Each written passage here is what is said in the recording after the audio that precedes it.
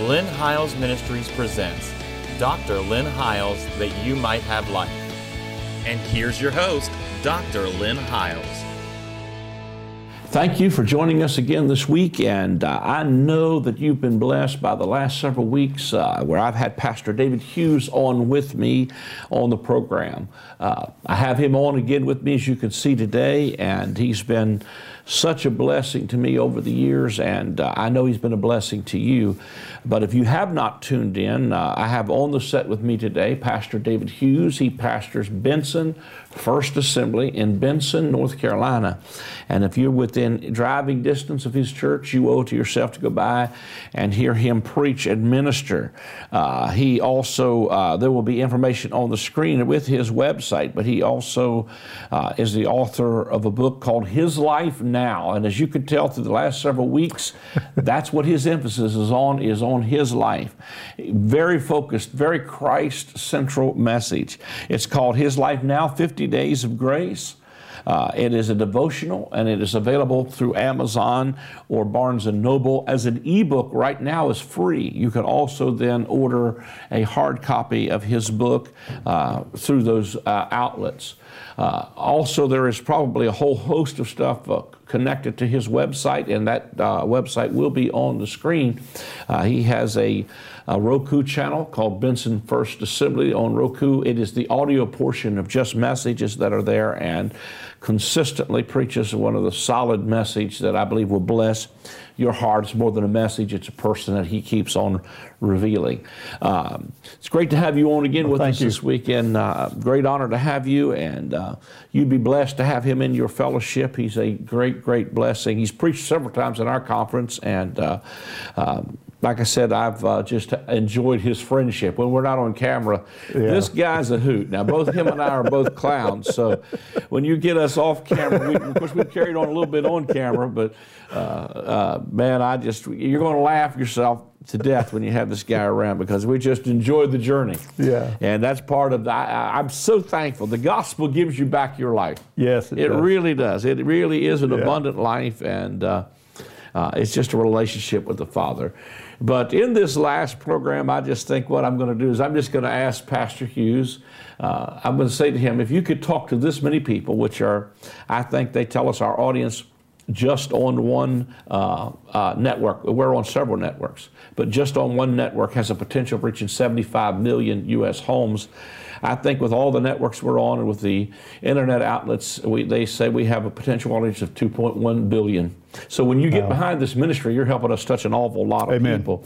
But I said to Pastor Hughes, if you could say anything to this large of a group, what would you say? And so in this last segment, that's going to be a big chunk to put out there, but just go ahead and share your heart a little bit, Pastor. Well, it's good to have you on again. Well, Lynn, it's a delight to be here, and I just thank you for the opportunity. More than anything I have to say, too, I just value your friendship over the years, and it's just, you are a blessing to us, to my family. And what do you say to that many people? Some people would freeze up. I told you off camera, I said, this will be the shortest. Jesus passionately loves you. There you go. Now, the Holy Spirit build on that. Yeah. Explain that, unfold that, begin to see that.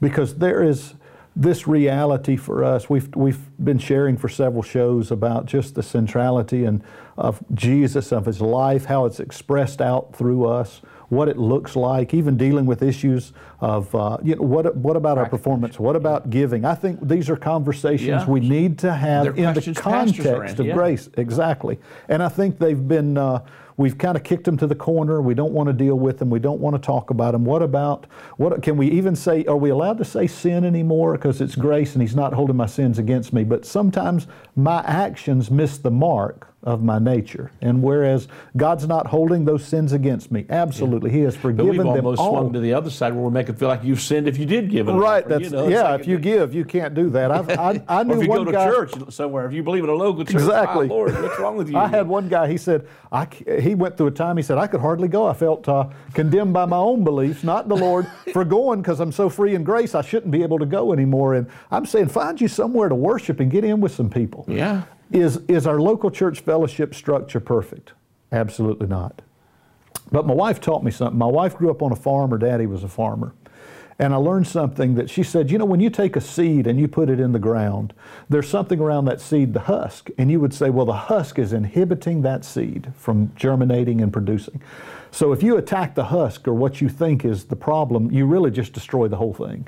But if you will plant it in the right environment and you water it, what will happen is the life that is in that seed will displace the husk and find its expression. And so what we need to do, instead of abandoning what we call some husks and some things that just really aren't, maybe that's not Jesus, maybe that's religion, maybe that's legalism, and maybe it is. But instead of attacking the legalism and the religion and being known more, even in a grace community, for everything we're against, let's hold forth Jesus.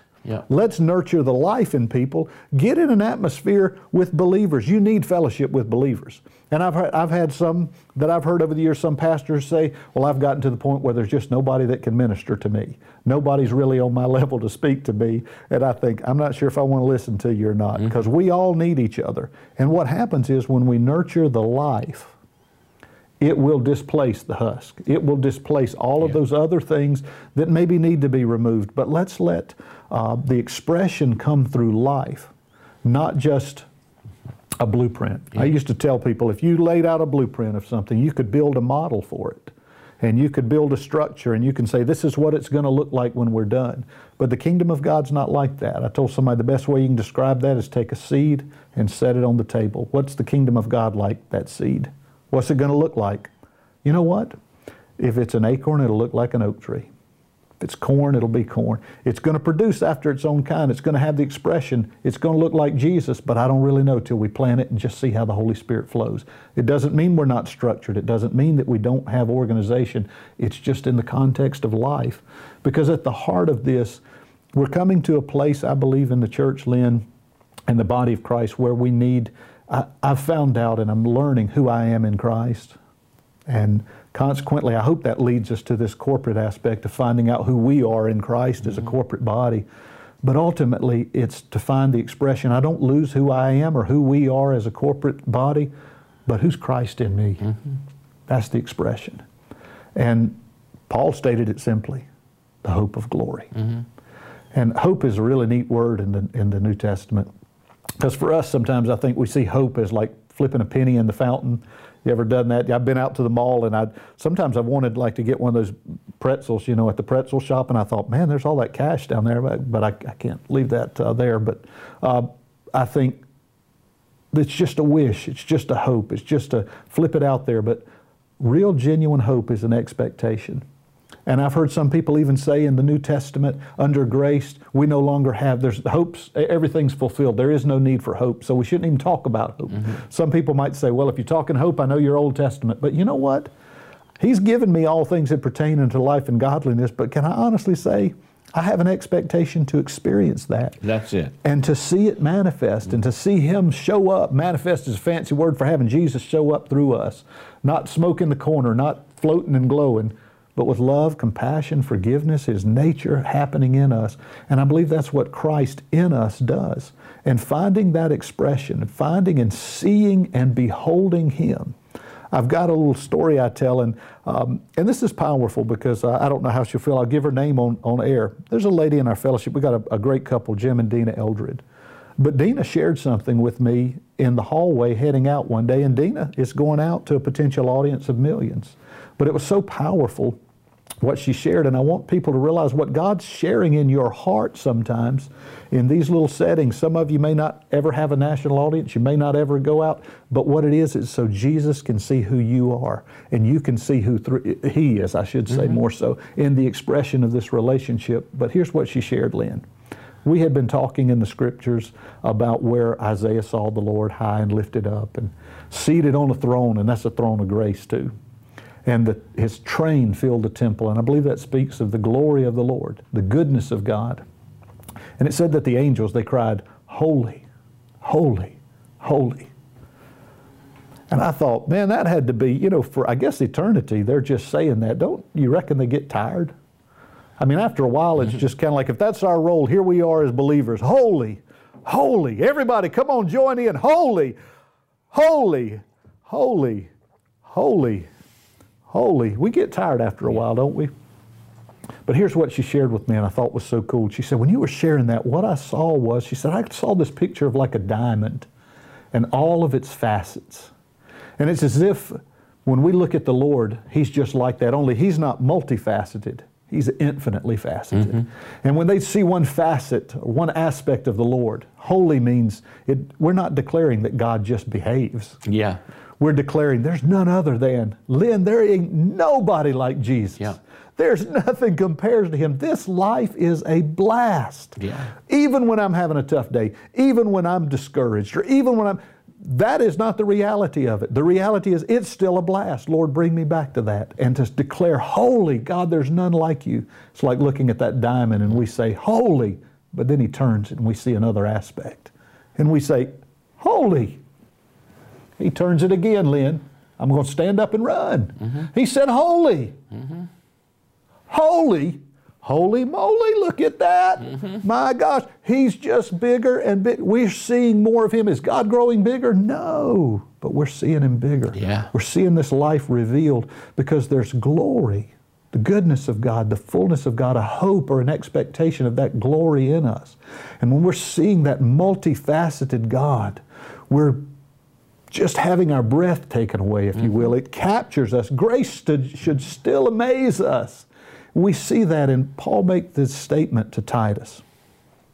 He said, I'm looking for the blessed hope and the appearing of His glory. Well, when I think of that, I think, how can I disconnect that from what he said in Colossians? Christ in you, the hope of glory. What he's saying is, I've set my affections on Jesus. And I am looking to see the appearing, the manifestation, the showing up of that glory that He has filled His temple with. We're full of the glory of God, the goodness of God, the grace of God, the mercy of God, all that He is.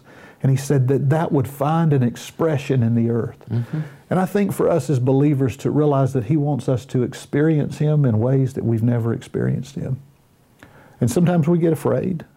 Sometimes we get discouraged. It's not wrong to have emotions.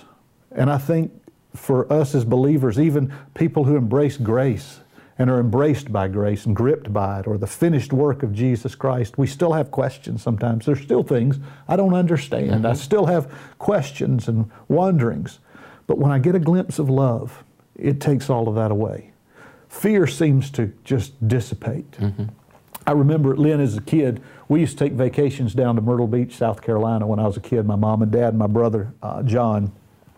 And John and I would like to wrestle. We'd get up into the motel there at the Cabana Terrace in Myrtle Beach, South Carolina. They had a big room up there. We'd get to wrestling and just tearing the room up. And Mom would get us to get quiet. But I remember that motel had 2 swimming pools. And I used to love to swim. Only thing was, Lynn, I couldn't swim. So it's kind of hard to swim. I called it swimming. And I'm going somewhere with this, but here's what I'd do. I'd get into the shallow end of the pool, and I was afraid. You know what I was afraid of? I don't know if any of y'all out there have ever gone underwater and taken a deep breath. It didn't come out good. We do not breathe well underwater. And people said, just hold your breath. And I said, I can hold my breath, but there's a bunch of holes and water's going to go in them. So I'd get in the shallow end of that pool, and I would grab the edge of the pool, and I would just edge down the pool. I'd never go where it was over my head, though, Lynn. And I'd edge back because I was afraid of the water. But something would happen, Lynn. My dad would get out in the pool, and he'd stand out in the water. It wasn't over his head, but it was over mine. And I would get out of the pool and get on the edge and go running and leap from the edge of the pool out into my daddy's arms. And I'd do it over and over again. And people would say, well, Dave, that's pretty cool. You finally overcame your fear of the water. I said, no, I didn't. Still terrified of the water. But I knew my daddy loved me, and I knew he wouldn't drop me. And perfect love cast out fear. Oh, that's good stuff there. It'll take away the apprehension of my heart. It takes away the fear of just waking up and living today, of the things that seem to surround me and hover over us, and they seem to be calling the shots and dictating and saying, this is what life's going to look like because of this. You don't have this, you don't have that. You're required to give this or give that. Whatever it may be, whatever the demands or the expectations are, we get overwhelmed. What I need to simply see is my daddy is right in the midst of everything. And I don't have to be afraid, not because I overcame my fear, but because I trust love. And that's the nature and the manifestation of, I believe, of the showing up of who Christ is in our hearts first. And the realization that He can grip your hearts with such a love and such a compassion that it'll blow your mind. It'll just blow you away. But it'll settle your heart. It'll bring you to a real place of rest. And I know some of you, there's some people, they cry out for that and they go, I've tried and I've tried and I've tried. I've tried to do this and I've tried to do that. But it's not based on us trying harder. It's not redoubling our efforts. Mm-hmm. It's coming to a place, I believe, of resting in faith and saying, Holy Spirit, can you open my eyes? Show me His glory. I believe He can open the temple. Yeah. He'll open the temple and it'll be naked and open before Him and us. And what we're going to see is the living temple that we are is already full of glory. It's already full of Jesus by the Spirit. It's full of compassion. It's full of mercy. It's full of grace. And I don't have to be afraid. I don't have to be trepidatious about what's going to come or what's going to happen or where life may be going. Because when it ultimately gets down to it, what Jesus is so passionate about is just wanting to have a relationship with me. Mm-hmm. What we shared in the first show that we had several weeks back, I just pray that your hearts won't be led astray from the simplicity of devotion to Christ. Eve was deceived in that way, but the simplicity, the single focus of this gospel, Lynn, is Jesus. It's not just being able to, I love bragging on Jesus, and I know you like to brag on Jesus. That's what I call it. I'm not trying to make it just a redundant cliche, but to brag on Jesus is to boast in Him. But it's not just about what I get to boast or share about, because the fact is, in a few minutes, you know what, cameras will be turned off, and the show will air and end, and we'll be about life. I'll go about things with my wife or my kids or our fellowship or other believers, and life in this world will continue. I want to know a Jesus, Lynn. Years back, the Lord began to speak to me and say, son, I work in the dirt. And I don't mean that to demean Jesus, but what you said earlier, I love what you said about the other show about Him getting down and writing in the dirt. Mm-hmm. He signatured, He touched humanity with His very nature. And a Jesus that's only real in the heavens, a Jesus that's only real on a Sunday morning while everybody's gathered and is shouting, He is real then. But if He's not real and relative to where we are. Years ago, Lynn, I don't know what you'd call it, what I'm going to share probably took just a couple of seconds for me to see. But I remember waking up one morning, and I don't know if you've ever had those moments where you woke up, and you kind of came to, but you hadn't opened your eyes. Mm-hmm. And I just saw this picture in my mind's eye. It took probably just a few seconds. And Lynn, what it was it looked like a big stage. And what it looked like was a circus or a carnival. I mean, literally there were trapeze artists and tightrope walkers and lion tamers and sword swallowers and clowns. And I saw a barker up there, the old barkers, step right up, come up, look at this, look at that, and all of this activity going on. And, in my mind's eye, I just saw that, and then in a moment it was all gone. And there was one standing on the stage who had been there all along. And I knew who it was. It was Jesus. Yes, sir. And as soon as I saw that, I just sensed this question rise up in my heart. I knew it was from the Lord. And He said, am I alone? Not enough. Mm-hmm. And it wasn't a condemning voice at all. And I thought, Lord, have we as the church, have we as individuals, have we cluttered the stage in our own minds, our own hearts with so much stuff? Sideshows. Yeah. That we've lost sight of the one who is to occupy the stage alone. Yeah. And that's you. Mm-hmm. And I believe when we return and have our hearts return to that, I heard somebody say one time, the Holy Spirit's bringing the focus back to Jesus. And I said, He never took it away from Jesus. Yeah. We're hearing Him in a way that brings it back to the simplicity of the gospel and the goodness of grace and the mercy of God, and to see that it's all about Jesus. And to hear a statement like that, we go, yep, I got that. That's good. I don't got that yet. I'm still seeing unfolded the magnitude of what it means to be all about Jesus. And when we see that, Lynn, we talked about glory. And I used to hear years ago, people always said, God will not share His glory with another, right? Mm-hmm. Right. God is not sharing His glory with another, and He's not. Mm-hmm. And yet it said, when Christ, who is your life, shall appear, you shall appear with Him in glory. Mm-hmm. And I thought, well, now wait a minute. He said He's not sharing His glory with another. And yet it says, when Christ, who is our life, shall appear, manifest. I don't believe that's way off in the future. I believe that's what's happening now. Right. We'll appear with Him in glory. And I believe the Spirit of the Lord said, son, you're not another. We're one. Mm-hmm. And it's not that He's setting the attention, I believe, on us at all. In that sense, we're trying to steal His glory. He said, but I'm sharing my glory. You've been brought into this through a divine romance and marriage to the Lamb of God. Are we made partakers of this divine nature in this life? And it changes everything. That's not for something way off in the future. That literally is, and you talked about the book. I'm not for promoting things or anything, but it really is the experience of His life now. To begin to see, Jesus, how do you work? How are you relevant in the dirt, in the very expression of this life that we have right now, living out? Because some of you getting up in the morning, going to work, and you might hate your job. You might be looking over at somebody you're living with and you go, I'm tired of them. You might be dealing with a report you got that is tough to deal with from a doctor or a financial institution, whatever it may be. There's all kinds of things. We can name them, and they gather around us. But see Jesus. See your Heavenly Father right in the midst of this life.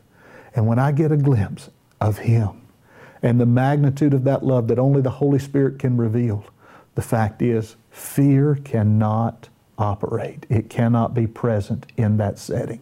All fear is the absence of love, that unconditional love. I hope we see that. Yep.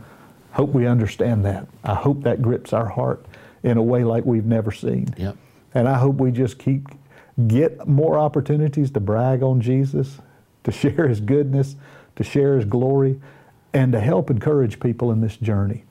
Because Scotty, years ago, we talked about him earlier, that he used to always say, he said, son, let me tell you something.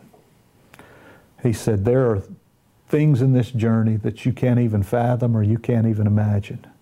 But don't you ever let some other man or woman's experience dictate to you what the gospel is.